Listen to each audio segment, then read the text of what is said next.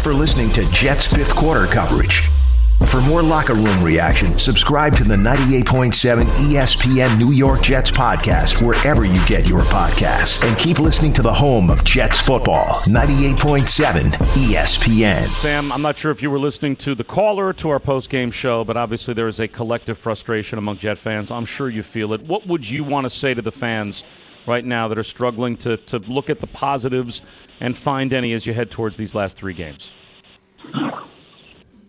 Yeah, I mean, we got to do a better job.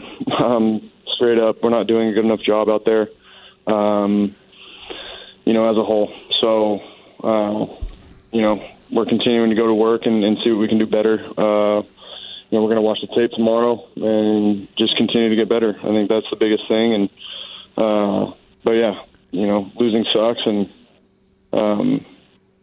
it's not the season we all envisioned. And, with that being said, we just got to continue to focus 1 week at a time. Because if we get caught up in anything else, then, that's when you can really fall apart. So I think for us, it's just continuing to focus 1 week at a time and try to get one win. Sam, you start the game off so strong. It's 7 straight weeks you've been able to put the points on the board, the opening drive. What type of adjustments are you not making after the opening drive? Yeah, I don't know.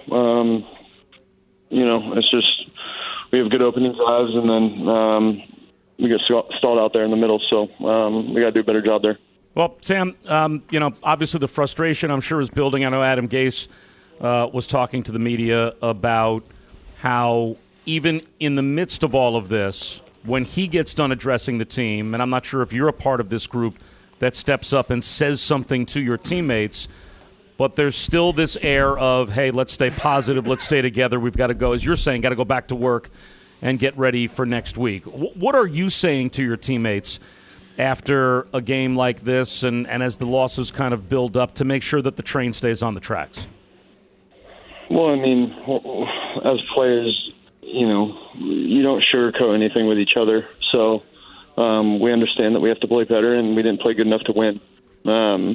Quite frankly, we got embarrassed out there. So, we got to do a better job as players playing the game and, do everything that we can in our power to go out there and make plays and take it one play at a time and continue to, have good drives. And, I think if we can continue to do that and do that in the future, then, we'll be all right, sitting here saying, and I truly believe that, we'll win one of these games. And, if we just continue to play one play at a time and do it that way. All right, Sam, thank you for the time. We appreciate it. All right. Thanks, guys. All right, be good. Thanks for listening to Jets fifth quarter coverage. For more locker room reaction, subscribe to the 98.7 ESPN New York Jets podcast wherever you get your podcasts. And keep listening to the home of Jets football, 98.7 ESPN.